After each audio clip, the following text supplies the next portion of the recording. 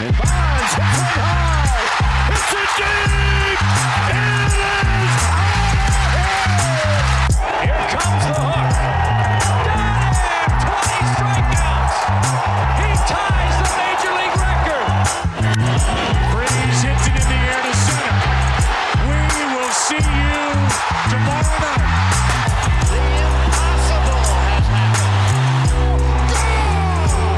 Big fly, Ohtani's towards the corner. It's back. It's gone. Welcome to Slam Diego. Welcome to the Just Baseball Show. It is October 5th, Wednesday. Welcome to the Mailbag. That's Arm Layton. I'm Peter Apple. Before we get into all the questions, first, thank you for asking them on our Twitter at JustBBMedia and on our Instagram at Just Baseball Show. We are on Tattoo Watch. Cal Quantrill makes his last start of the season for the Cleveland Guardians against the Kansas City Royals, currently sitting with a 3.42 ERA. All he has to do is stay below 3.5, and Aram will be inked for the rest of time. Aram, how are you feeling on this Tuesday afternoon? Yeah, so, I fully went into today with the full, my plan was I am not watching this game. And I made plans to spend the evening with my girlfriend and her new dog, and I'm like, I'm going to tune this shit out. And if I wake up or I get enough texts of like, oh my goodness, Cal Quantrill shit the bed, then I'll be happy. But mentally, I thought about watching it with you, Peter. I don't know if I can handle that. I don't think it'd be good for our friendship. I just can't believe that this motherfucker is going to have a 3-4 something. He's been dominant, and he's earned every single second of it. I'm still in between whether I'm going to get a tattoo with you. I think if he shoves again, do you know in his last 16 starts, if you bet Guardians money line, doesn't mean Cal pitched all that great, or sometimes there was a no decision, you would be 15-1. Name a better system in sports than that. Home starts 14-4. And we have plenty of questions, including ranking the best rotations in the playoffs. Again, this is the Mailbag. We have plenty of questions to go over. We're going to be talking starting pitching. We're going to be talking about the guy behind me, Shohei Ohtani, whether he might get traded or not. Plenty of questions. Should we just get straight into it? Yeah. One last thing on this. I never thought I'd get a tattoo in my life. And the fact that the Cal Quantrill tattoo will likely be the first and only tattoo I get. I'm trying to imagine like 60 years from now when I'm like old and wrinkly and I look down at my leg and I'm like, oh my gosh, that's why I got that thing. Because Cal Quantrill, who finished his career with a 6.5 ERA, one season, decided to shove. And that's the part that sucks. We're going to talk about postseason rotations. You made the rankings, and then I agreed with them because I thought you did a great job on that. We'll get into it. Fighting Cal Quantrills are nowhere near the top of the postseason rotations, and he's a big part of it. So that kind of is the truth in itself. Yeah, I hate it here. It's all semantics. You know what we should do? We should get, kind of like friendship bracelets, or when you're in a relationship and you get like the half a heart necklace. Yeah. You and I should get on our thighs, so when we touch thighs, it connects like a heart, and in the middle, it's just Cal Quantrill's face. Should we do that? Can you imagine if we get this guy? If Nick Sandlin ever gets him on the podcast, he's going to be so freaked out by us. It's going to be like, I've been love him every move, every fifth day, Cal. You love him. I don't even like him that much, and I'm going to have a tattoo of him. Between your affection for him, I'm tatted of this guy. He's going to – no shot he comes on this podcast. He's going to run for his life. He's a real life owner of the Just Baseball Show. He actually owns this place. First question, and it's already a good one. Again, thank you all for asking on Twitter and on Instagram. Make sure every other Tuesday we drop these on, and now is your chance to be featured on the Just Baseball Show. The first question, which players have the most to gain or lose reputation-wise based on their postseason performance this year? Asked by Jared Cochran 3 on Twitter. So we talked about it a little bit pre-record. We have one player in the National League and one player in the American League. I'll start with the guy in the American League, and I'll throw it over to you for the guy in the National League. And we talked about this, Jack and I did, on yesterday's episode when we talked about biggest X factors in the playoffs. And we started with the New York Yankees. And we didn't just start with the New York Yankees because they are the New York Yankees, but I felt that it is the most important person maybe in this entire playoff for his reputation, and that is Garrett Cole with the Yankees. Garrett Cole is in between right now. I think there is a lot of discourse about whether he is one of the top 5 pitchers in baseball or whether he's a solid ace. I think that's where it comes down to at some points, Arm. Like he was great during the regular season last year, but then got destroyed in the wild card game. He was pretty good this year. Like, for example, Garrett Cole has a higher ERA than Cal Quantrill does this year, bringing him back. Like, he has not been the $300+ million pitcher that the Yankees paid for. So if he, again, has a bad postseason, we look back and we think to ourselves, first, was the contract worth it? Second of all, is he a true ace in our league? Before we get into the National League side, if Garrett Cole has a bad postseason, how are you looking at him? I mean, dude, I think that's the $300 million question here. Is I look at Garrett Cole at this point, and I wouldn't say I'm totally like ruling it out. I don't trust him anymore, but I'm getting close to the point where I don't trust him as much in the big games. And if I don't trust you in a must-win game, then you're not a bona fide ace in this game. Like you said, like if I am legitimately contemplating in my head, do I want Cole to go or do I want Nestor Cortez in a big game at this point? Because that's where it's at. I mean, Cole against certain lineups, especially. Like there's certain lineups, certain players that just really have his number. It shouldn't be matchup dependent with your ace, right? It shouldn't be that way. Look, everybody's human. I don't think that the wild card game, I don't want to overemphasize one start. But if we're looking at that and then the way he's followed that up into this season, again, it's had really good flashes. He's shown plenty of being an ace. But you got to be consistent and you've got to rise to the occasion. And I don't know if Garrett Cole's done that yet in his pinstripes. Like, we're going to be ranking all of these playoff rotations. And there's a reason the Yankees aren't in the top 5. Because what are we going to get from the true ace? Like, I think you and I were talking pre-record, we were going through each team and like who were the best aces. And Garrett Cole is not ranking very high. And that's just among playoff teams. There are plenty of great pitchers on teams that didn't make the playoffs. Dylan Cease comes to mind. There are plenty of them. So then where does Garrett Cole rank again if he has a bad postseason? This is not, he dominated last year, had a great postseason, then was a little bit iffy this year. And then if he had a bad postseason, well, you could just chalk it up. But this has been a continued cycle at this point, and it's definitely something to evaluate. But there is another player in the National League who has been good, albeit phenomenal during the regular season, but he had a really bad postseason last year and now is due to be a free agent at the end of the season. That player is definitely on our list.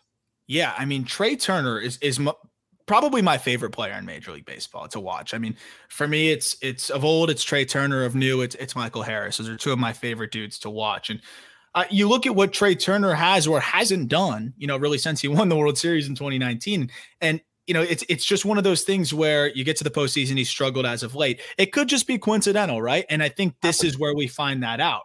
114 WRC plus in the second half, which it's not bad by any means, but we're talking about somebody that's supposed to get a major contract this offseason, get a massive payday. If he struggles again in the postseason, look, he's still going to get a fat payday. There's no doubt about that. But is he this, can't miss, number one free agent, empty out, blank check if it's a second consecutive struggle in the postseason after a somewhat of a slowdown in the second half? I don't think it's as dramatic of a, must perform for Trey Turner as it is for Garrett Cole, who legitimately is like fighting for his acehood at this point. But at the same time, if he's second half 750 OPS from Trey Turner, you talk about the recent postseason struggles. If that continues, you have to wonder if that should be your, highest paid cornerstone guy. If you're a playoff team that's hoping that's going to be the guy that puts you over the top. Ultimately, I think it is. I think he is. But if he really does struggle dramatically this offseason, it'll be interesting to see if that, makes teams a little bit more timid. Because Corey Seager got the 10-year deal, right? Mm-hmm. He was a World Series MVP. Carlos Correa got a LeBron type contract because he wanted to be a free agent again. If he had opted to say, you know what, I want a very long-term deal, I assume he would have gotten something close to Seager. We have no truly idea, like maybe he wouldn't have, but I think it's fair to assume that after that year, his success in the playoffs, he deserved a mega deal. Yeah. But he went for the LeBron type contract where he could opt out. Trey Turner, back-to-back bad postseasons, does he get that type of look that a Corey Seager got? Like a Carlos Correa got? Should he, based on a larger sample and during the regular season? Of course. I would argue that he's better than them. But I think teams are going to clearly look at these two playoff seasons. And if I'm not mistaken, with the Nationals, he wasn't that great either. Yeah, and it's funny because I still think, and I try to chalk it up as usually postseason, sometimes you get caught off in the wrong spot and you don't have a lot of time to turn it around, right? If you're slumping in the postseason, just coincidentally, it's just going to be a bad postseason. You only have so many games to turn things around. But we're talking about now 9 different playoff series for Trey Turner. He's a 561 career OPS guy. In those 4 different years, those 9 different playoff series, that's not going to cut it. A 228, 274, 287 slash line in the postseason is just not going to cut it. That said, it is 179 plate appearances. That's a pretty large playoff sample size, but it's not the biggest in the world. If he has a great playoffs, this stretch here, we're saying, okay, that's in the past. It is what it is. Like, he's a veteran now. He's comfortable in the playoffs. He's good. He's going to be great. If he struggles again, though, it's only fairly the way that people were with Kershaw through the years, after now 5 postseasons roughly of or really struggling, and now 10, 11 series of struggling, I think it's only fair to hold Trey Turner somewhat accountable to that too. And we have a couple honorable mentions here because, there's definitely some more guys who we definitely want to keep an eye on. I think number 1 definitely is Juan Soto. It's not that Juan Soto, if he has a bad postseason, that we're not still calling him one of the best players in the entire sport. But I think it does matter for contract reasons. We had a really bad stint here with the Padres. If he then goes into this wild card series and is a ghost, I think we have to just take a harder look at truly who is Juan Soto as the player, because I think people were appointing him the Ted Williams of baseball very early, including myself. I mean, how could you not? But then this bad stint, and then if he disappears in the playoffs, the one thing that he has working for him, Aram, is that he was so amazing as a teenager in the playoffs there with the Nationals. So if he has a bad postseason, I'm not writing him off. Certainly not. He would have to do this countless times again for me to really write him off. That's why he's an honorable mention. But it's definitely just something to watch, because if he just disappears in the postseason, is he the $600 million player? Yeah. And I think that's something to look at too. And there are plenty more. I know you got one honorable mention as well. No, I think it's a great point. Like, I think we need to be clear with what we're saying here. It's not, it's just going to damage Juan Soto's legacy or whatever. Like, he's 23. It's more, how much pressure is he going to have going into next year if he struggles this postseason, right? A sub 800 OPS as a Padre, then struggles into the postseason. Now follows that up next year. If he doesn't perform, now that really impacts his contract status. Like you mentioned, he's a free agent in 2025. Like, the pressure will start to mount. He turned down all the money. You'll have that big pressure contract season, which I think will rise to the occasion, but there's definitely going to be more eyeballs on Juan Soto, and a lot of people expecting him to be the guy that the Padres gave up the literal farm to get, right? I mean, this is supposed to be somebody that's putting you over the top, especially without Tatis. And he hasn't really done that for them yet. In terms of long-term legacy, it's going to take a lot more sucking, like you said, for that to be the case. And he hasn't even sucked. It's just all relative. The power hasn't been there. But yeah, he needs to be that guy, or else next year is going to be a high pressure season for him as he tries to prove that he's worth the money, more than the money he turned down. And we really talked about this guy in the X Factor episode, so we don't have to get too far into it because we do have plenty more questions. But Francisco Lindor is certainly an honorable mention here. The $341 million man for the New York Mets. Like, he hasn't really been able to show a ton in the postseason. But I think this is very important for the Mets also because he is that X factor for that team. He's the vocal leader. He's the shortstop, the leader on defense. And if the bat doesn't show up, you take a good look at that contract and say, is this truly worth it? But again, honorable mention. He's definitely not.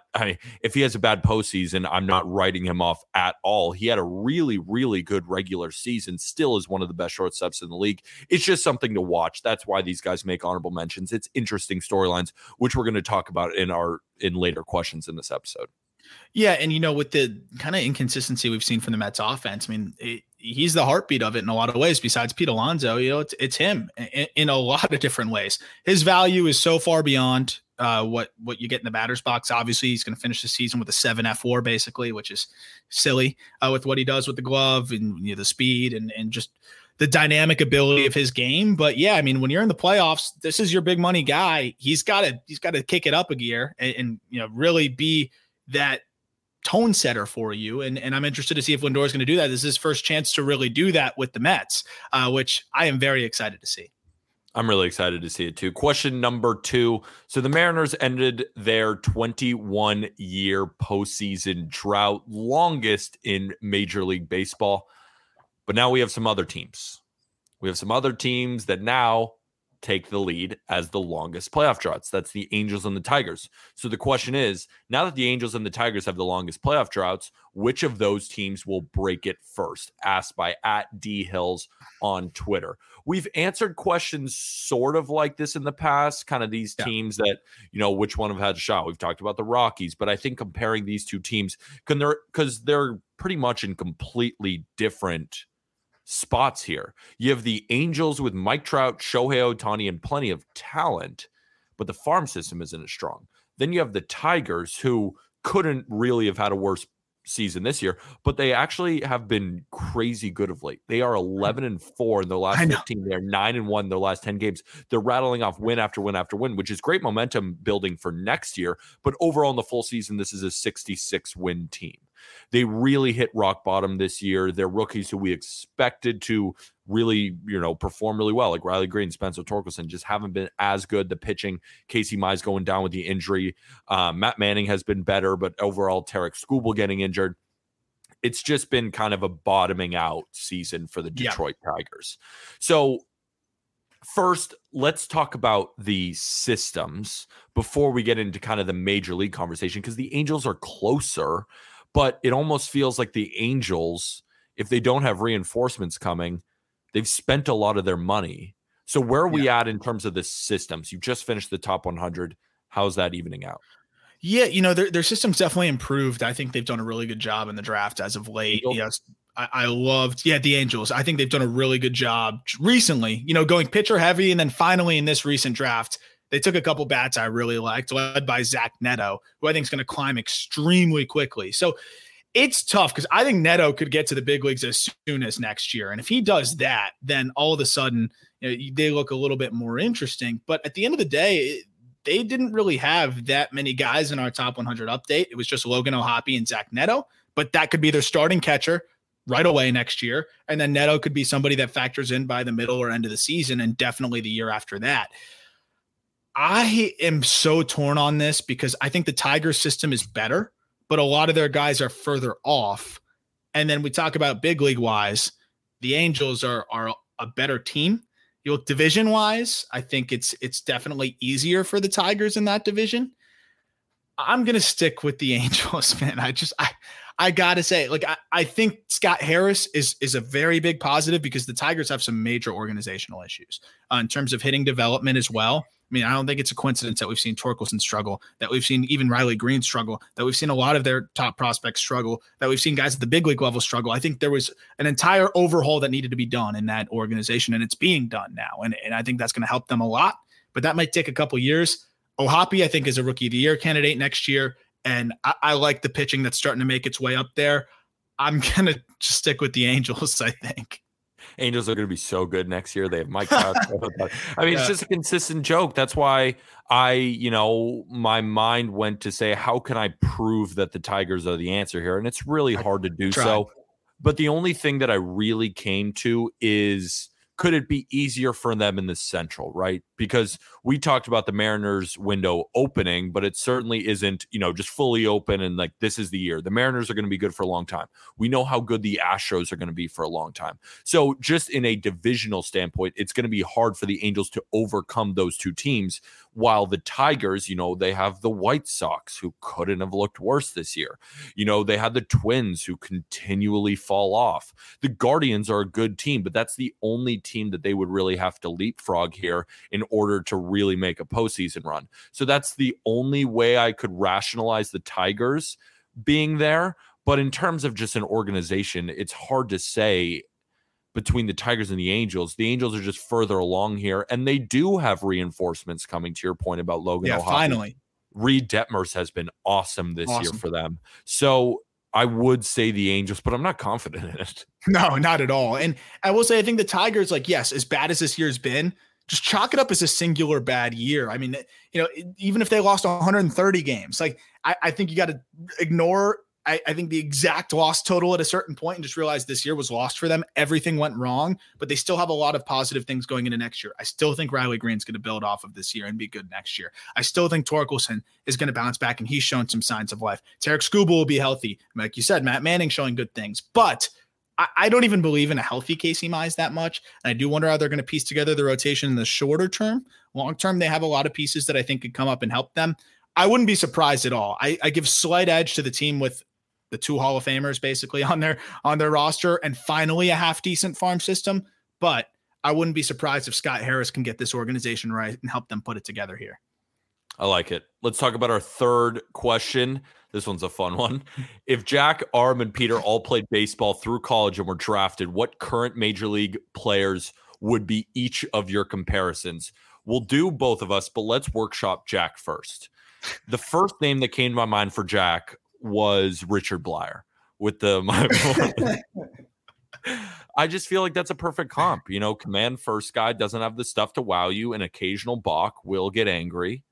What do you think about Richard Blyer for Jack? Because we could give him Mark Burley, but do you think he's earned Mark Burley? No, and it was current as well. It was current. Do you think it's Kid Keuchel? Kid Keuchel's technically current. That I think the velos are about the same there too. I would say Blyer's a good one because Blyer's also really smart and a little bit nerdy, and I think that fits it too. I was gonna say Braxton Garrett. Very boring. Sticking with Miami. Yeah, we're sticking with my boring Miami lefties. And just basically any boring lefty you want. Aaron Not Loop? giving him Arias. Not Aaron Loop. He throws too weird. I like Richard Blyer. I think that's the best. I think that's the best comp. Richard Blyer, ground ball guy, super boring, but gets outs and just finds ways to get outs and balks sometimes.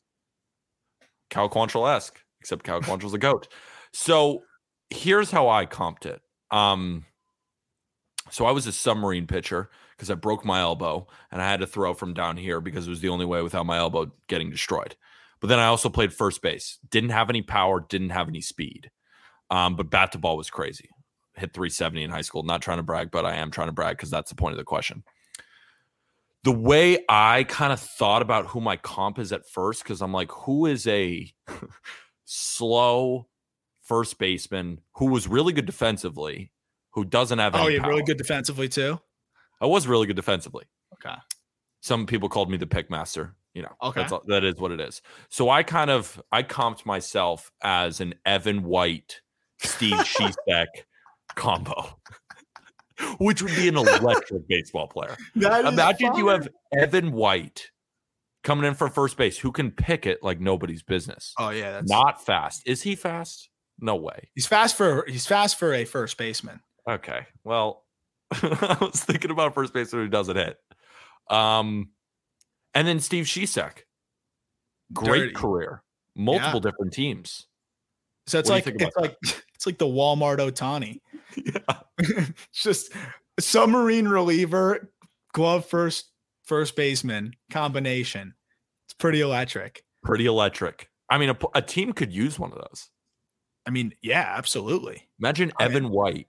He goes 0 for 4. No, he goes 0 for 3 with a walk. I had great plate discipline. No, you know what? I'm giving myself 1 for 3 with the walk, but it's a single. And then in the 8th inning, he comes in from first and just gives you a hold. I hit by pitches were my problem a little bit. So hit batsman, a walk, gets a double play, and then gets a fly out. Gets the hold. The worst stat in sports. That's a player that's needed. Yeah, I think he's coming too. Somebody like that is on the way. Brendan McKay, maybe. That actually legit could be Brendan McKay. He's on his way to that. The only reason I'd say Brendan McKay is because at Louisville, I remember him having stupid juice at the plate. Oh, he's got crazy power. I want him to hit so bad. I want him to scrap the pitching thing. His arm's about to fall off, bro. Just rake. He just raked in the ACC. Raked. Louisville. Who's your player comp?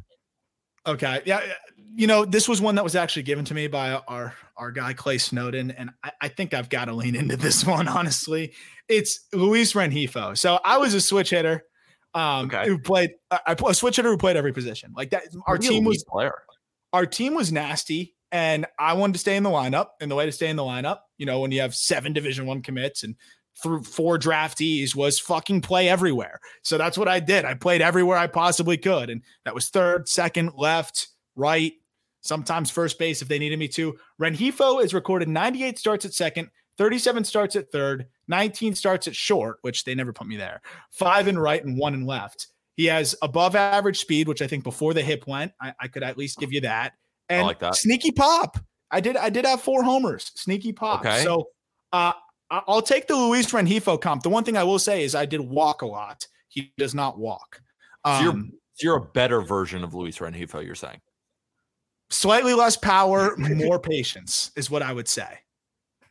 So you'd have a higher WRC plus? Yes. Yes. Higher WRC plus, less impact. I like it. Give me just like a terrible player because I could have been nicer. I thought Rengifo wasn't that good, honestly. It's a 297 on base percentage. Yeah, that's not very good. I feel like he's been good this year. Has he not been? He has been pretty good though. He has 17 pumps. That was too much. I'm trying to think. There's not that many like shitty switch hitters. That's my problem. I'd love to pick someone shitty. Trust me. You know what? I'm Shohei. You're Jose Ramirez. Is that good? I mean, Rengifo is like pretty fucking boring. He's good though. Kind of. Ish. All right, let's move on. Sub 300 OVP. Sub 300. I didn't realize it was that low. Okay. This is a really good one. For the next 5 years, who do you think will be at the top of each division, given prospect pools, free agent signing, ability, etc.? Let's start. We always start with the American League East. Let's start out west in the National League to make it real easy for us. National League West, I'm going with the Los Angeles Dodgers. They have all the money in the world. They have the best farm system, and they won 110 games this year without Walker Buehler and pretty much Dustin May for the entire season. Easiest answer, Los Angeles Dodgers. Hate to do it, but what am I going to say? It's Los Angeles Dodgers. Do you have any argument for anybody else? Nope. Wish we could be more interesting on that one, but absolutely not. NL Central. This is where it gets kind of interesting. I still will side with the St. Louis Cardinals. Yeah. Because you look at the Cardinals right now and who are their best players, right? It's Paul Goldschmidt, it's Nolan Arenado, but they've gotten so much productivity from the young guys. Brendan Donovan. I know Tyler O'Neill has not been that great this year, but I think we have full faith that he'll bounce back next year. He's also dealt with some injuries this year, so I'm not going to hold it totally against him. And they have Jordan Walker coming up. They have other arms, even Nolan Gorman could be something for them. And then in their rotation, it's headlined by Adam Wainwright, but you have some younger pitchers in there. And then the bullpen is still good. And the Cardinals are always good. And I think that's the safe pick here. There's a lot of teams in the National League Central that have really, really good farm systems, but still currently they are far off. Do you think because we're also talking in 5 years, Do you think that anyone could overtake the Cardinals in 5 years?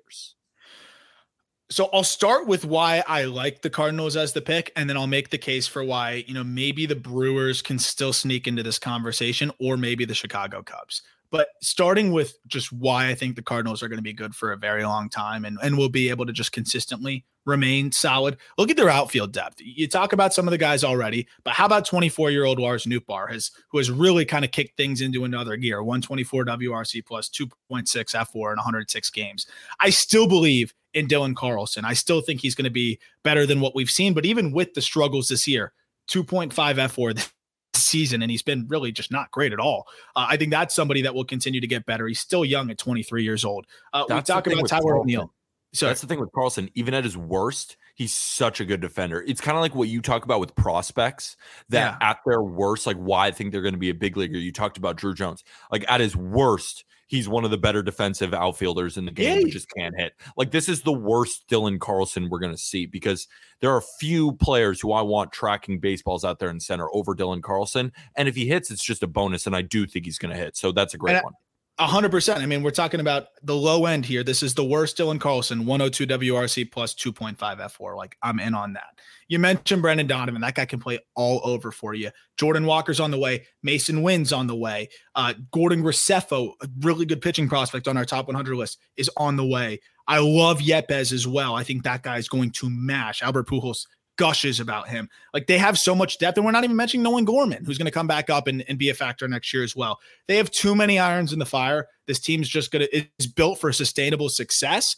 But look at the Milwaukee Brewers and what they have currently. I know this team fizzled out. If I go ahead real quick, what was that? No, yeah. Before you just move on to the, we had a lot of questions too about, when Waino leaves, when Pujols leaves, when Yachty leaves, like who's going to fill in for them? Ivan Herrera is on the top 100 as a catching prospect. Yep. He hasn't really made big league impacts yet, kind of like a Luis Campusano. It's just guys that sometimes you pull up really early and it's almost that prospect fatigue, right? If they don't show up immediately, that you kind of just push them to the side. But Ivan Herrera still has a ton of potential too. Oh yeah.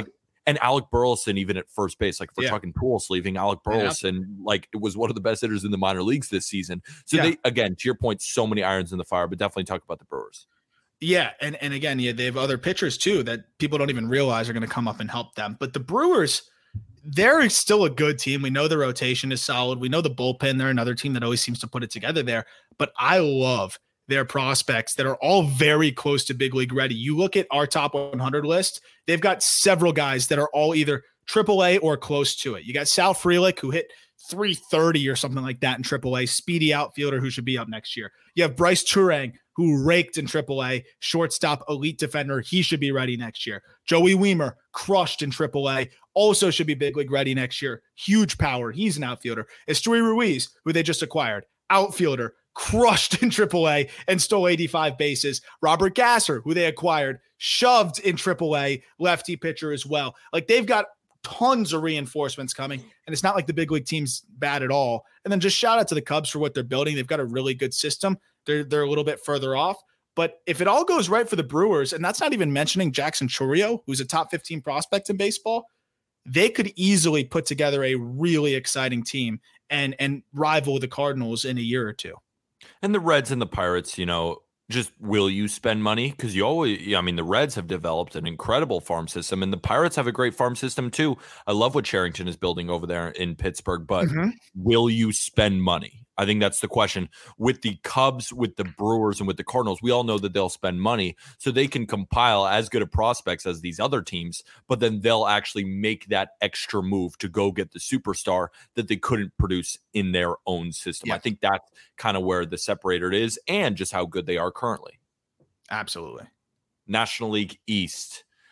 This one is really, really tough, because when you look at the New York Mets, they have Steve Cohen's pockets. So whatever they lack in prospects, they can make up for in free agency. The Braves have locked down all of these young players. Alex Anthopoulos has proved that he can develop from within, but also at the same time, it's not like the Braves have signed enormous free agents. They've just locked up who they have, but who they have is other levels of elite. You have the Phillies, who I think could be in the conversation, but with how loaded the Mets are, prospect wise, and the money, and then you combine that with the Braves, I really think it's Mets or Braves here. And I'm going to go with the Atlanta Braves. Yeah. Because the New York Mets, they have good prospects and they have that big money. But the Braves just prove it year in and year out. And if we're looking at who would I rather have at this point, give me the team that has continually pulled up Michael Harris's, Spencer Strider's, and that they've worked, and then they're beginning to lock up those guys like a Kyle Wright. We thought he was out the door, and now we're going to talk about him when we rank postseason rotations, and he's a big cog. I think it is the Braves, but I wouldn't count out the Mets either. It's very close for me, but I'm going to go with the Braves. I'm with you 100%. They've got the core locked up. And the core keeps getting better, right? Like we're going to see Michael Harris continue to improve. We're watching Austin Riley blossom before our eyes. We know Matt Olson's not going anywhere anytime soon. And then on the pitching side, Max Fried keeps getting better. Strider keeps getting better. Kyle Wright keeps getting better. This team is going to be good for a very, very long time. We'll see what they do at shortstop, but I assume they're going to be just fine in that department as well with either Dansby, or they'll find a way with Vaughn Grissom or whatever else they're going to do. My problem with the Mets, and I think they'll always hang around and they're always going to be a playoff team now that Steve Cohen is involved, because he'll never let them fully, go into rebuild mode. But let's look at a lot of their core pieces here. They're all older. Jacob deGrom, obviously showing signs of being a human, like Ryan Finkelstein said on the episode earlier this week. Max Scherzer, no spring chicken either. You look at the rest of that rotation even. Bassett's not that young. Cookie's not that young. They're going to have to find a way to kind of replace a lot of those guys in the near future. Then you look at Starling Marte, Mark Canha. Those guys aren't young either. They're going to have to pay Brandon Nimmo if they want to keep him. This is an older core. And, I think that's going to catch up to them. It's not that easy to just spend your way out of, having that changing of the guards at a lot of different positions at the same time. And you have Beatty, you have Vientos, you have Alvarez. They're all very, very exciting. But again, with Steve Cohen wanting to win now, could we see them dealt? Like, we're just assuming that they're going to be big pieces in the puzzle for the Mets moving forward. When Steve Cohen, like, let's say they get beat by the Padres in the wild card, he could say, you know what, screw it. The time is now. We're trading a couple of these guys. We saw him do that with Pico Armstrong trading for Javier Baez. And they got 2 great months of Javier Baez, but now he's like one of the worst players in the American League. And Pico Armstrong is very, very high in the top 100. Top 30. Exactly. Let's move on to the American League West. I don't know if we even give the Astros enough credit here. When I really look at how good the Astros are at developing talent and spending money in the right places and creating an ultimate team similar to the Dodgers, it's not almost 1 and 2. It's 1A and 1B. Yeah. The Astros are an incredibly, incredibly elite team, and they have the prospects to boot too. Like, the Mariners are in the conversation, but I think it's clearly the Astros because, Aram, you just ranked all the top 100. Where is the Astros farm compared to the Mariners farm? Because I think that's somewhat of a decider here. But right now, the Astros are clearly better than the Mariners today. But what will it look like in 5 years? It's the funny part is when you look at the Astros, they only had one guy in our top 100, and it was Hunter Brown at 39. But what they do is they end up just slowly developing these guys that turn into regulars. Like Jeremy Pena wasn't on a top 100 list until the beginning of this year, or a little bit ahead of this year. I started to see more and more, and I really liked what I saw, and hearing great things, we pushed them across. But they seem to have these late bloomers, guys you don't really – I mean, Hunter Brown was not on any really top 100 list going into this year. That's what the Astros do. That's what the Braves do. That's what the Dodgers do. So, you got to kind of take sometimes when you have teams like that, organizations like that, take the farm system rankings with a grain of salt. But the Mariners have depleted their farm system in a lot of ways. They've got some dudes, but, I mean, they traded away their main guys. So that system is very much depleted. They did it for a good reason. Their team is very talented, but you talk about building a core and a sustainable core. The Astros, like you said, are as good as anybody at doing it. You look at all the homegrown players that they have, they're going to continue to do this. But Framber Valdez, you got who they acquired in the minor leagues, but continue to develop him. Christian Javier, another guy that they've just developed really well. Luis Garcia, Jeremy Pena, Kyle Tucker, Alex Bregman, Jose Altuve. They acquired Yordan Alvarez early in his minor league career. Like, these are all homegrown guys. You can talk about bigger markets and whatever. That's not really the Astros game. They're just really good at developing their dudes. And I agree, man. I think they're just going to hang around there like the other elite franchises that we see. And they just find a great way of being able to do it. Man, the Angels are going to be so good with Shohei Ohtani and Mike Trout next year and in 5 years. All right, American League Central, another clear one to me.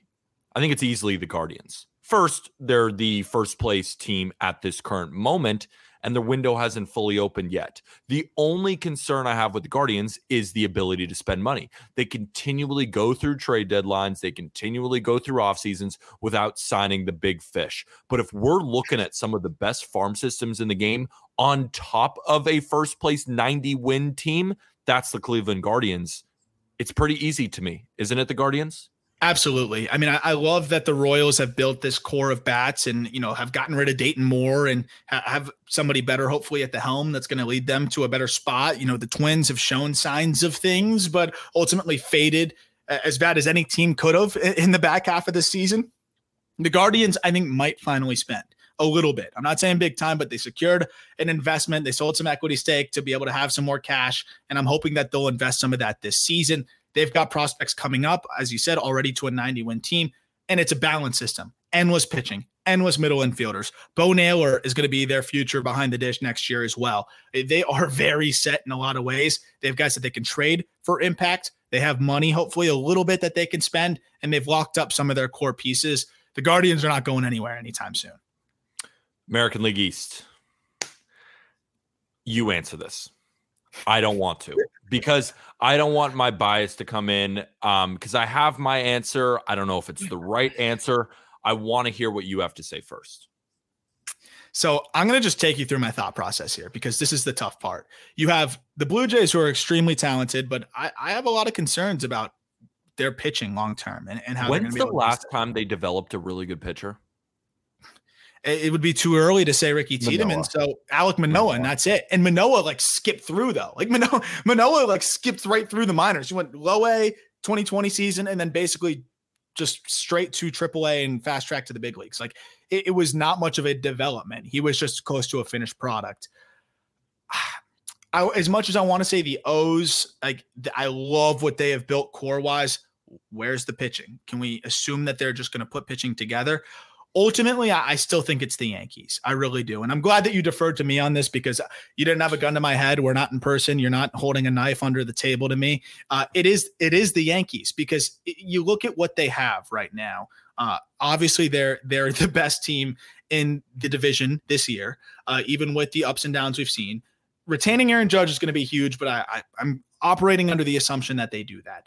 They have so many good prospects. The progress that we've seen from Jason Dominguez, and I know we're not going to assume every prospect pans out, but we're seeing them do it right now at the big league level. Peraza and Cabrera just homered in the same game, and that's not even including Anthony Volpe, who is as safe of a prospect as you're going to find at least being an above-average regular. They've got 3 legit shortstops that could play all over that are going to be big league ready next year. When you pair that with what we've seen pitching-wise in recent years, they have other guys that are coming back. I think the Yankees are just built for sustainable success, and that system is just really good. So, first of all, agreed. Second, do you think the Rays should be in the conversation here? The only reason that I didn't have them over the Yankees was their pockets. Because the Rays, of course, will always be able to compete at this level, but free agents, we have to also think to ourselves, if I'm a free agent, do I want to go to Tampa Bay and play in the Trop? Do I want to do that? If I get the same offer from the Yankees or the Cardinals or the Dodgers or the Braves or the Mets or the Astros or the Guardians even, well, the Guardians won't do it, but there's a lot of teams that I would prefer to go to as good as the Rays are. Freddie Freeman was in talks with the Rays, but that just never materialized because the Dodgers said, you know what, we'll do it. And he was like, yeah, I'd rather go play in LA. I would, if I'm a free agent and the Angels offered me a big contract to go play with Mike Trout or Shohei Ohtani, would you rather go to them or the Rays? That's a real conversation to have here. So that's why I disqualified the Rays, while also realizing that no matter what type of free agents that the Rays get, they will always be in this conversation because the Rays are built different. Yeah. And then the Red Sox, I feel like, are very interesting because there have been times where the Red Sox finish last and then the next year they win the World Series. So the Red Sox have to be in the conversation here. But you just did the top 100. Where is the Red Sox farm system currently? It's pretty good. I will say, they're not bad off right now in that department. They've got 3 guys, and that's not including Nick York, who just fell out, who I'm not giving up on by any means. But they've got Tristan Casas, who looks like their first baseman of the foreseeable future. Marcelo Myers, looks like a potential superstar. And then Ceddanne Rafaela has been spectacular. Brian Bayo graduated as well. They've got young pieces. They definitely do. I'm just concerned about the murkiness that surrounds, the future of Xander Bogaerts, even the future of Rafael Devers at this point, who I assume they're going to extend. But the way that the Red Sox are positioning this thing, like Xander Bogaerts has a decision to make on his player option. No, he doesn't. His player option is half his market value. Don't try to make it sound like it's his decision to make. It's your decision to make. So I don't trust Chaim Bloom. I really don't. I've been outspoken about that. And I think that the Red Sox have a good core of talent. And I think that they are a few good moves away from being in that conversation. But I still have concerns about the pitching. I still have some concerns about the outfield, though Rafaela helps that. I really think it's the Yankees at the top. The Rays are always going to be tugging at the back of your shirt and annoying you from behind, but I don't think they'll ever have that sustainable dominance. And then the Orioles are the dark horse here. And I think what it is for them is, can you put the pitching together, and can Grayson Rodriguez stay healthy next year? And what are they going to do with that surplus of infield talent? I think the Blue Jays are always going to be a wild card team. I don't think they're ever going to get to that upper echelon. I just don't know if I ever see that happening. I agree. Let's take a short break to tell you guys about Diet Smoke. Diet Smoke is the solution to avoid those, oh shit, I'm way too high moments.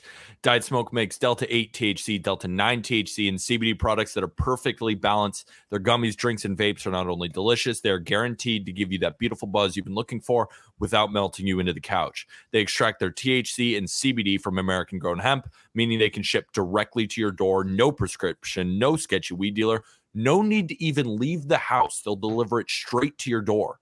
Diet Smoke just released a bunch of new products and flavors, so no matter what type of mood you're in, they got you covered. So if you're ready to get that perfect high, just head over to dietsmoke.com.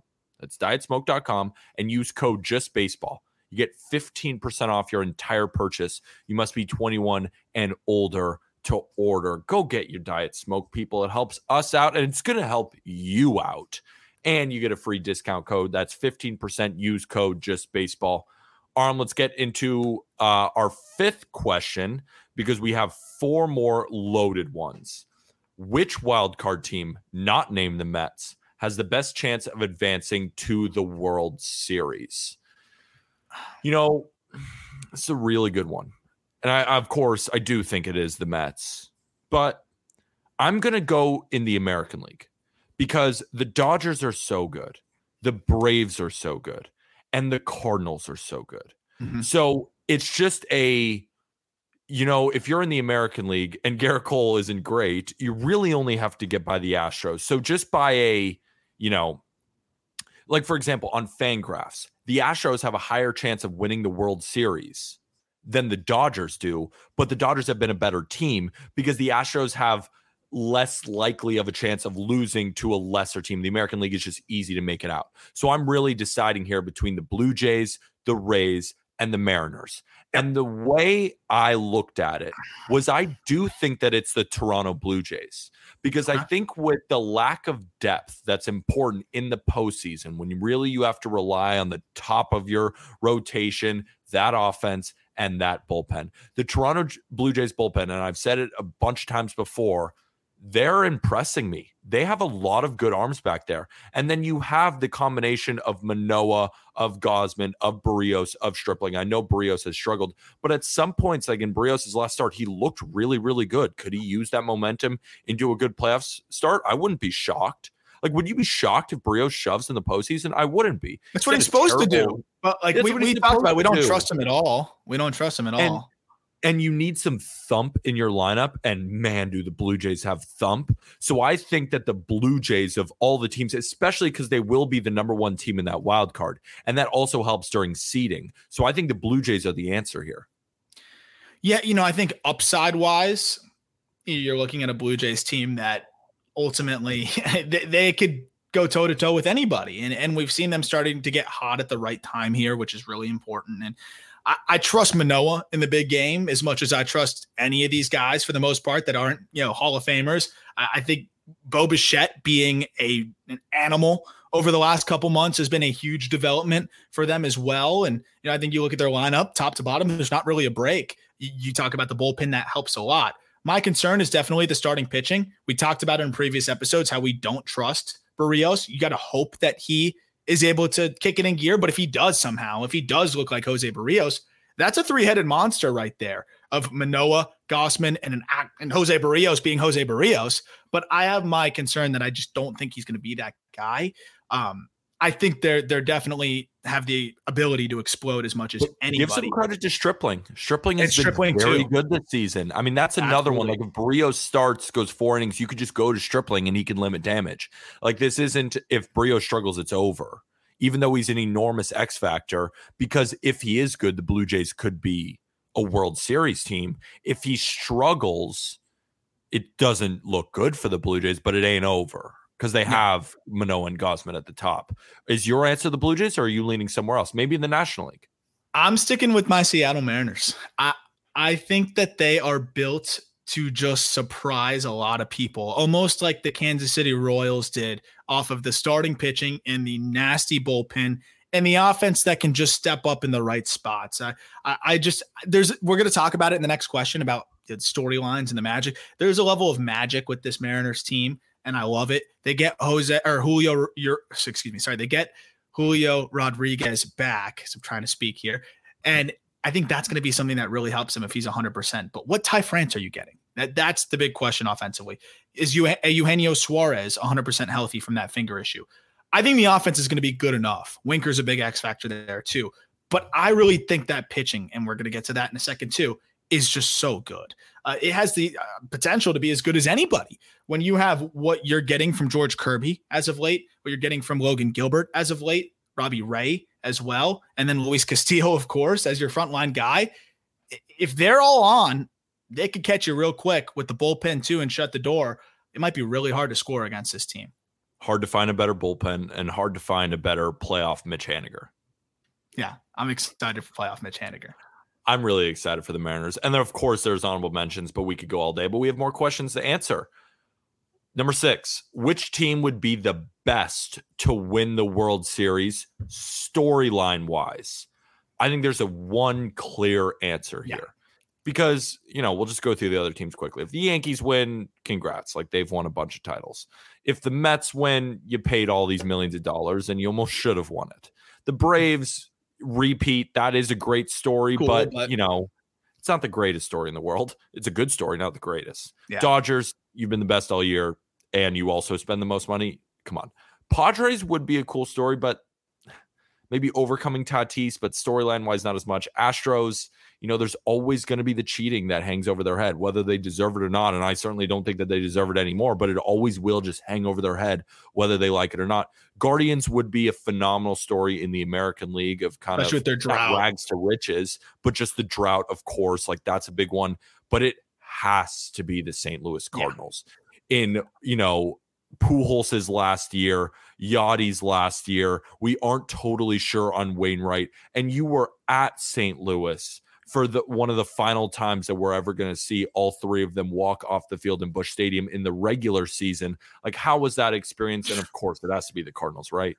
Oh my gosh, man. When I was there, I had this legitimate thought where I looked at my girlfriend, Ellie, who's a big Cardinals fan. Her family's from St. Louis. And I was like, I'm so in on you guys winning the World Series this year. Like, this is just too awesome.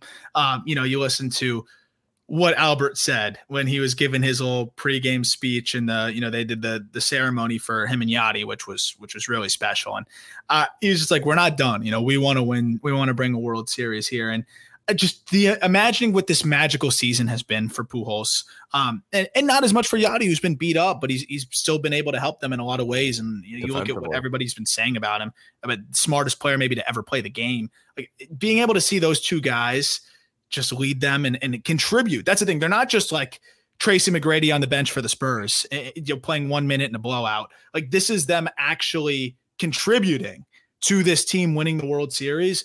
I couldn't imagine something cooler than that. Pujols coming back and winning it with them. Like, that is by far, I think, the most incredible storyline. I just want more Albert Pujols games. Like, I'm going to be so sad if they're facing elimination, because that's the end. But being in that stadium in St. Louis, I know that it's a franchise that's won a lot as of late, but it's still just something that is so powerful. Seeing the whole city rally around those guys, it was one of the cooler things I've experienced, especially if it's Waino's last year too. I couldn't imagine something cooler than those three guys winning it. I will say though, Seattle breaking the playoff curse or the playoff drought as well, and then winning it in that year would be very cool. But I think with the Guardians' prolonged drought and of course just the storyline in St. Louis here with the Hall of Famers on their way out, I think those two are by far the best. I agree. I think but the Mariners, like, we're not discounting the Mariners or the Guardians. Like, those are great storylines, and if they won, it would be phenomenal. I mean, just for me, if any team wins the World Series, I think it's awesome. Like, it's just so fun. I love playoff baseball, but it just seems that, especially in this year with the legends, that it has to be the St. Louis Cardinals for sure. So, taking a short break from the playoffs, and then we'll get back to it with our last question. What are the odds that Shohei Ohtani is traded after signing a 1-year deal to avoid arbitration? If he is traded, what team would be able to afford the price tag? And the reason why I wanted to include this is not only because it was asked maybe 4 times in our comments by 4 different people. And that, by the way, was asked by @CBush on Instagram. Also, I've done a bad job of naming the people. Bradley Sandberg asked question number 6. Ryan Brody, question number 5. Marshall, well, you can find them all in our episode description. They're all tagged, but thank you everybody for asking these questions. I've done a bad job with that. That's my fault. But I really wanted to talk about the Ohtani, not just because people asked it, but because we haven't really gotten a chance to speak about Shohei Ohtani signing the largest contract, like post-ARB for 1 year at $30 million. Yeah, that's crazy. 30 mil to avoid arbitration is just unheard of. It's incredible. And I tweeted, I was like, it seems half of what I thought. And everyone was in my comments like, yeah, it's pre-ARB. And like, I know. Should be 60 still. Like, I knew it was, but I still think it should be 60 million because, like, what are you paying for the bat? What are you paying for the guy on the mound? I don't think he's going to get traded. I think that there is a small possibility. I don't think it's, a zero. You know what it is? It's non-zero chance. Non-zero chance. Non-zero chance. But to be more specific, what percentile would you say he gets traded? And then who do you think he could even go to?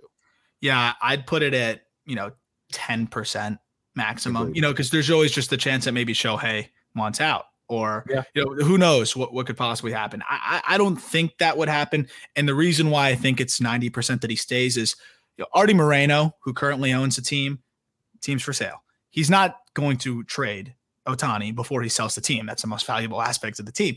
And whoever acquires, and that was the weird thing is I felt like it was 2 separate situations there because the Nationals, it seemed like there was no way financially that team could retain Soto. And so whoever was buying the team knew that they had to get rid of him and they didn't want to be the ones that got rid of him. So it was like, let's get rid of him and then sell the team. Whereas, this is a Los Angeles team. This is a team that is one of the biggest markets. I know they've got a lot of bad contracts, but I think you could find a way to lock up Ohtani here. And it's not really going to be a big problem for you financially if you're the Angels. I really think that whoever buys this team does not want to be the one that trades Ohtani and just tanks the franchise value. I don't see why they would ever do that. They're in a good enough spot with the rest of their team that if they make the right moves, they can put it together. I would be shocked. But any teams that could do it, really, it's going to be the same suspects, right? The only few that could really afford him, both system-wise and financially. Just see all of the candidates in the Juan Soto sweepstakes, and that's basically what it would be. Mets, Dodgers, Yankees, Marlins. He's worth more than the entire franchise. Like, actually, I think the franchise is worth less than $1 billion. I'd say Ohtani might be worth $1 billion. Just caught me by surprise. It's so funny. Like, I was just thinking about but maybe the Marlins just need to stack up on more pitching. I mean, they got Brian. They should acquire Ohtani and then say, don't hit, just pitch. We don't need you to hit. As many pitchers as possible.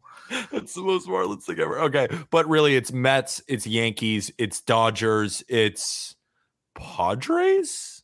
Could you imagine? I don't know. What if they were just like?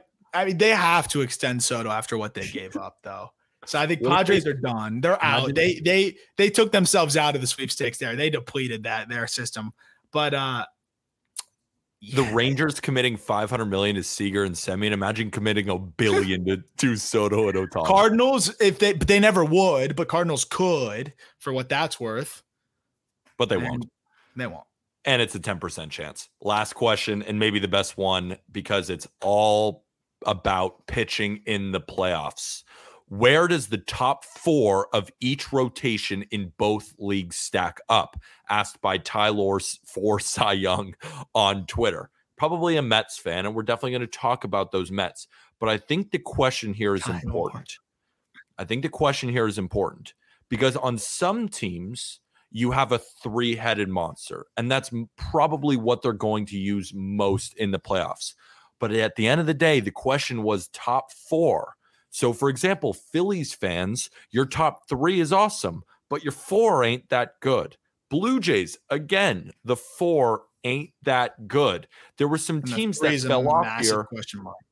Exactly. When you think of these teams, like you think of the 3-headed monster, but like this question was their top 4. So just really quickly going through it, the New York Yankees, it's Garrett Cole, it's Nestor Cortez Jr., it's Luis Severino, it's Jameson Taillon. For the Blue Jays, it's Alek Manoah, Kevin Gausman, Ross Stripling, and Jose Barrios. For the Rays, Shane McClanahan, Drew Rasmussen, Jeffrey Springs, and then we kind of did a combination of Corey Kluber and Glasnow because I don't know.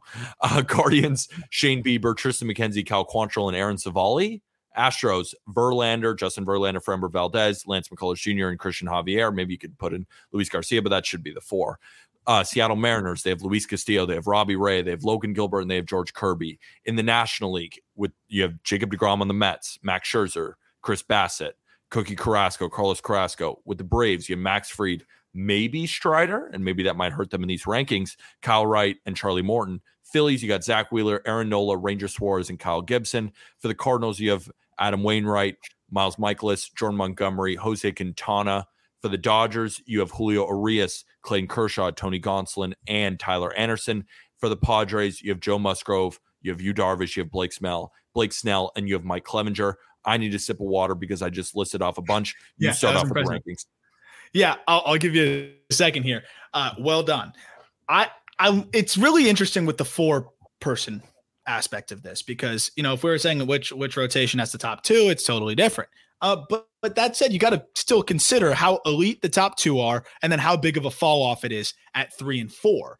And, still, and we talked about it, like number 1 is the Mets because the 1 and 2 punch you have of dueling Hall of Famers with Chris Bassett, the way he's looked as of late is the 3rd guy. And Carrasco's been a little bit inconsistent, obviously, but that's your 4th guy. That's the question. We'll see. But those 3 are just such a problem. But I do think it's a really important distinction to make here. It's that it's weighing how elite are the top 2 versus how steady is the entire 4. And I think a good example of a steady entire 4 would be maybe the Astros or the Rays. And they've got the top heaviness too, though. That's what makes the Astros so good. And we'll go through the exact rankings. But the Rays are a better example of like nothing crazy elite. I mean, McClanahan has the potential to be elite, but he's been a little inconsistent in the second half. But just steady across the board. And that's what makes the Rays right up there with just about anybody. And the number 1 is the Mets. And we're going to go through piece by piece. So you just did number 1 is the Mets because I do think that Carlos Carrasco, as he's been inconsistent, when we look at the other playoff rotations, he's still one of the better 4s. Chris Bassett is one of the better 3s. And then you have the best top 2. So I think it has to be the Mets at number 1. But at number 2, and a close number 2, is the Houston Astros. Because you have Justin Verlander has been one of the best overall pitchers in baseball. But then like Framber has been great. Lance McCullers Jr., especially in the playoffs, has been great. And the emergence of Christian Javier, if we're talking about the best 4, Christian Javier is probably the best 4. And you could argue he's the 3 and Lance McCullers is the 4. But I think the Astros have the deepest, but the Mets just having that 2-headed monster of DeGrom and Scherzer just gives them the slight bump. But if we're talking depth, the Astros have the deepest 4. So I would go Mets number 1 and go Astros number 2, but it is close. Get into number 3. Yeah, I mean, number 3, and this is a big if, but you still got to put the Atlanta Braves there. With the way Max Fried has looked at the top of the rotation, basically matching up with anybody, any given night, and being able to go toe-to-toe with some of the best lineups in baseball. He leads the way. And then Spencer Strider right there as well, assuming he's healthy, and that's the big if, but it's way easier to assume that he's healthy. Strider's been the top 15 pitcher or better in baseball when he's totally right, top 10. Kyle Wright is a really solid number 3. I think he might be the 4 with the way Morton has looked as of late as the 3 potentially. You could interchange those 2. I trust Morton as a vet, but you have those 2 guys at 3 and 4. That's a really balanced four arms right there. A Fried, Strider, Wright, and Morton, assuming Strider's healthy. Like, you don't have a major concern with any of those guys on the mound. We talk about how clutch Morton is, how good Wright has looked. Really, my biggest concern with this rotation would be Kyle Wright, and he's a 20-game winner this year. Like, he's been dynamite. So, I mean, that's your biggest question. That's going to be a top 5 rotation in the postseason. And number 4 is, of course, the Los Angeles Dodgers. They're not as shiny this year as you might think with no Walker Buehler, but Julio Urias, if it weren't for Sandy standing on his head and throwing a complete game every single game for the Marlins, Julio Urias could be the National League Cy Young Award winner. He has been that good. Then, of course, you have the legendary Clayton Kershaw. Tony Gonsolin, when he's right, and he did just make his return, has looked great all regular season long. And Tyler Anderson is somehow really good. You could make the argument Tyler Anderson has been one of the best 4s in a rotation in all of Major League Baseball. So the Dodgers have to be number 4, but number 5 is probably the sneakiest rotation in the playoffs. And that's just what they do, right? The Rays are made off of being sneaky with their pitching. And we talk about such a balanced rotation for the postseason. It's ridiculous what they have going on here. Shane McClanahan, assuming he's right, it's good that he's back and healthy and throwing again. And that guy, when he's on, is as good as anybody. Drew Rasmussen has just been spectacular this season. Jeffrey Springs has been incomprehensibly good. And then that's not even considering the fact that Tyler Glasnow is on the mend. I don't know how they're going to handle him, if he's going to piggyback off of Kluber or vice versa. But how about what Glasnow did last outing against the Red Sox? 3 2/3, 2 hits, 7 punchies. Like, this guy is already back and shoving. It's just about how long they're going to let him go. If he gives you 5 innings with that bullpen, it's going to be better 5 innings than you're going to get from any other 3 or 4, quote unquote. So what they got there with Kluber and Glasnow maybe piggybacking as that 4th option, it's ridiculous. And I think people really sleep on how good, myself included, how good Springs has been this year. That rotation has the potential to be as good as any when all those guys are going. If Glasnow looks like he did against the Red Sox and is shoving like that, like we think he could be, because I think when Glasnow is right, he's top 10. Yeah, that's how good Tyler Glasnow is. So if he is that good, McClanahan's that good, and Rasmussen has been a little bit shakier of late, but had a stretch there where he was the best pitcher in baseball. And then Jeffrey Springs, I mean, what the hell is that? That 30-year-old, you told me his age at the beginning of this podcast, and I was like, what? No way he's 30. No way. I mean, the Rays are just unbelievable. If Glasnow was that guy, the Rays could be with the Astros and the Mets, like that good of a rotation. But number 6 is also a really, really deep rotation, one of the best, especially with the emergence of George Kirby, and that's the Seattle Mariners. You got Luis Castillo, who at the front of your rotation is as good, at least right now, and just in general, as any ace in the game. You have Robbie Ray, who at his best can dominate games by himself. Logan Gilbert, the same thing, at his best can dominate games by himself. George Kirby, at his best, can dominate games by himself. All of these guys can act as aces in their own right, but they also have those blow-up outings. Yep. Castillo, not as much, but Ray has, been up and down. Gilbert, up and down a little bit. Kirby has actually been really consistent. So there's, at the high end, this is as good as any rotation. But at the low end, it could be the reason that they're out of the playoffs. Like, I think there's tiers here, and I think the Mariners headline like the next tier, if that makes sense. I agree. And Castillo's been phenomenal, and I have a lot of confidence in him. And I love Kirby, and I love Gilbert, but those are young guys, and we'll see how they perform on the big stage. Robbie Ray, we haven't seen that many looks at Robbie Ray on the big stage either. So I am interested to see how he looks in that spot too. But that rotation, like you said, every single guy has the ability to go out there and win you a ball game and go toe to toe with any team's starter when they're on. And I think that's worth a lot. And that puts them ahead of still a good amount of rotations here at number 6. The Phillies are at number 7. Oh, wait, I accidentally skipped you. I'll just go. Oh, it's fine. It's kind of the way we went back and forth here. But the Phillies do check in at number 7. And we talk about the balance, right, of balancing the 4 solid arms versus the 2 really good arms.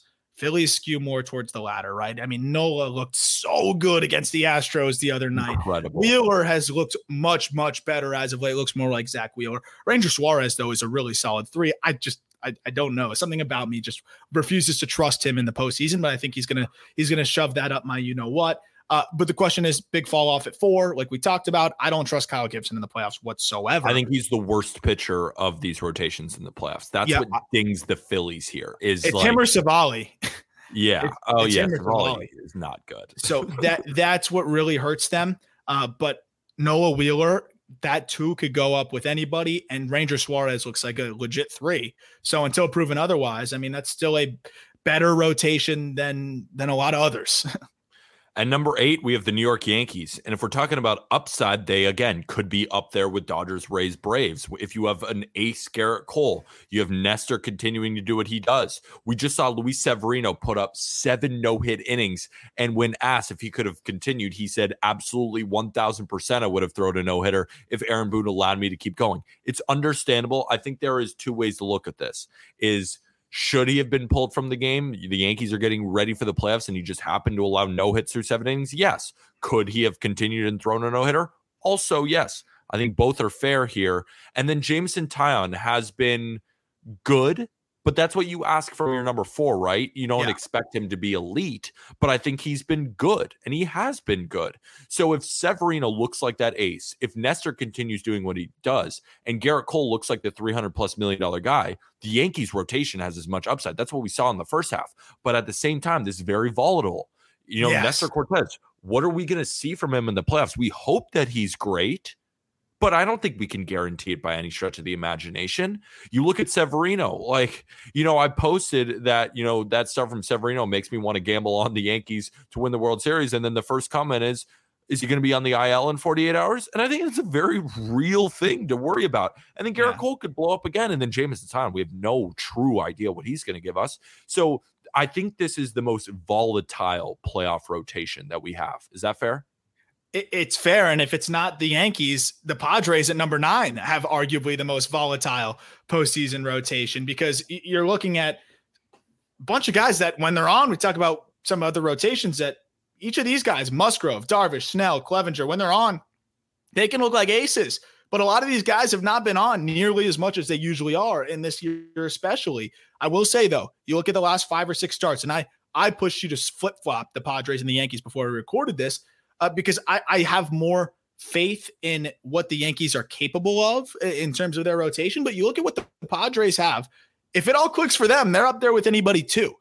Blake Snell looks like Blake Snell lately. That's for sure. I think he's fully back. But Mike Clevenger has not looked good at all. And I don't think you can really trust Clevenger. Musgrove has looked better as of late. Darvish has looked really solid as of late. But the inconsistency of this rotation all year long has been my big concern. And I think there's a big fall off with Clevenger. We talk about, the best and worst 4s. The way Clevenger's looked this year, he's arguably right there with some of the other guys as one of the weaker 4s. I will say, though, if Musgrove, Darvish, and Snell are pitching the way they have as of late, this rotation could easily be one of the top 5. Extremely volatile, just like the Yankees. And I think the Yankees have a little bit more safety with what they've been able to get from their guys. Maybe slightly less upside, but a little bit more consistency, I think. And at number 10, the Blue Jays are kind of similar to the Phillies, but they don't have that 3 like Ranger Suarez do. And I think in must-win games, if I had to decide between Wheeler and Nola or Manoah and Gausman, I would go Wheeler and Nola. So the Blue Jays checking at 10 here. We just have no idea what we're going to get from Jose Barrios. We say, again, these are some of the weaker 4s, but on a production standpoint, Jose Barrios has easily been the worst 4. And then with Stripling, you really, truly have no idea what he's going to deliver. I lean that he's going to be pretty good, but when I have 2, very good ones. But again, Manoah's super young. I was going to say, we're putting a lot of faith on Alek Manoah because he's been so phenomenal. But, it's not like the Rays, right? Because with Shane McClanahan, if he struggles a little bit, they have so many other guys. If Manoah loses game 1, it's all on Gausman because you have no idea what you're going to get from Stripling. And then even if Gausman shoves and evens up the series, okay, great. Now what? You got Jose Barrios to determine whether you're up 2-1 or down 2-1. I'm not feeling great about that. So I do love Manoah and Gausman, and that combination keeps them from the basement here. But at the end of the day, it's a pretty big concern at 3 and 4. And I think Stripling might end up being the 3 at this point with the way Barrios has looked. But I think because of name value, we'll probably still see Barrios game 3, I assume. We'll see. Checking it at 11, this is funny. The Cleveland Guardians. I think we have really seen a healthy healthy Shane Bieber, which has been great, really great to see. Tristan McKenzie has made the leap this year as well, which has been awesome. But can he do it in the postseason? That's going to be a big question. But he has made a big leap this year. You got your guy Cal Quantrill at 3, who he's a magician. But can the Magic go into the postseason? I don't think so. And I know this shit's going to happen. His first fucking postseason game, he's going to give up 10. And it's just going to be like, oh, great. That doesn't count towards the ERA. We know. You know what's happening. That's why you're laughing. You know what's going to happen. Look, I love Bieber. If it's at home, he's winning that game. That is fair. That is fair. No matter how well he pitches, like the Guardians are winning that game. But, this rotation's good. I don't want people to like misconstrue like, oh, we're at 11. This rotation's not good. It's a playoff rotation. Yeah. Bieber leading the way McKenzie has looked. But, I think there's just a little bit of uncertainty right after Bieber. I mean, McKenzie has been great, but, young. Same thing we said about Manoah, young and less proven than Manoah. And then, Quantrill as your 3 is probably one of the weaker 3s of this entire postseason. Says me. Postseason, he's the best regular season pitcher of all time at home. Unfortunately, that might not help in the playoffs. But also just continue on the Guardians, like Aaron Savali is one of the worst 4s. And like that matters here because it's the top 4. If we're doing 3s, they're probably a little bit higher. But you have Bieber who, the drop in velo has been real, but overall he's been very productive this year. McKenzie, regular season, very productive, very, very young. Quantrill, very productive, also very young. And then Aaron Savali just has not been good. That's why they're at 11 here. 100%. You got the last one. Number 12 might make Cardinals fans upset, but I think unlike other rotations, there are question marks at every single stop. Adam Wainwright, could he just prove us wrong once again? And I'm not saying he will be bad, but the end of the season has not been kind to Adam Wainwright. When you were in St. Louis, how did he perform against the Pirates? I'm not saying it's going to resemble his playoff picture, but it definitely didn't look good, right? No, he's been dealing with dead arm, and you could see it. I mean, like the velo down even more. He just didn't look like Adam Wainwright. And if he's not Adam Wainwright, yeah, like 85, 86 on a lot of his pitches. Like if that's the case, you're really not feeling good because that guy's been, kind of a rock for you. Michaelis, I don't trust that guy that much, even though we forget he exists all the time. Montgomery has been slowing down a little bit. I trust him. The Yankees traded him because they didn't want him in their playoff rotation. Like, let's not forget that. Yeah. Against really good teams, I've seen J-Mont fold. I know he gave you this really good stretch, but then he gave you a bad stretch, and now he's going to go face the Mets or the Braves or the Dodgers. Like, we'll see. Yeah. The Quintana's like the one. Yeah, he's probably one of the better 4s. I don't even know. You could mix and match any of these 4. I don't even know who's 1 and who's 4. I have no idea. And then Jack Flaherty's just not going to be in that rotation, I don't think. But what I will say, though, for Cardinals fans, if there's one team that needs their rotation to be good the least, it might be the Cardinals. Like their bullpen is phenomenal. Their defense is elite, and they rake. They'll be fine. These guys just need to give them 5 quality innings, which I think they can. Yeah, like just because they're at the bottom of this, I think you made a really good point. These are all playoff rotations. They're all really good teams. And on any given day, you can win, even if your starter doesn't. Because, for example, like Wainwright could give up 4 runs in 6 innings, but then the Cardinals score 6 and they win. And then the bullpen shuts it down. Like that's a very likely scenario here. Yeah. So by no means are we counting the Cardinals out, but when we go through it, the top 4, that's how we rank it. We got to bounce. We have to watch Guardians Royals. It's going to be an electric game. Arm's going to be inked forever. Yeah. Go have dinner. Enjoy yourself. But before you do, remember to use code JustBaseball on Prize Picks to get that 100% full deposit match. Use code JustBaseball when getting your diet smoke and get yourself some Just Baseball merch. Of course, on the Just Baseball show, we're going to be covering the playoffs all season long. Anything else before we say goodbye? No, excited to headline and run down all of these top 100 prospects on the call up, continuing to do that. Just put out our 3rd episode going from 60 to 41. And then we're going to do the final 40 in the next couple episodes this week. So check that out on the call up. And with that, thank you, everybody.